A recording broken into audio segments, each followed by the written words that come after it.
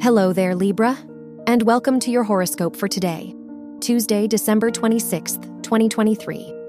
Venus rules your chart and conjuncts Mars, so you may experience unwanted stress in your life right now. The moon is in your 9th house, so you could feel ready to open a new chapter and uncover a new side of yourself. You may feel ready to make a big shift in your life. Your work and money. The moon is in your 9th house, so this could be an eventful day in your academic environment. Jupiter is in your 8th house, which could point to a major increase in your finances. The Mercury-Mars conjunction will allow you to turn your ideas into action. Your health and lifestyle. Neptune is in your 6th house, which will make you more intuitive concerning your health.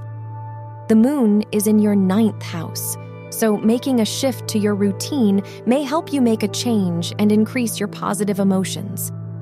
You may feel ready for travel and something adventurous. Your love and dating. If you are single, Venus is in your 2nd house, so this is a great time to bond with the person you like and get to know them better. If you are in a relationship, Mars rules your house of relationships and is in your 3rd house. So this is a good time to make important decisions regarding your relationship.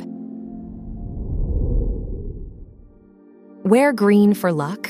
Your lucky numbers are 4, 18, 22, and 38.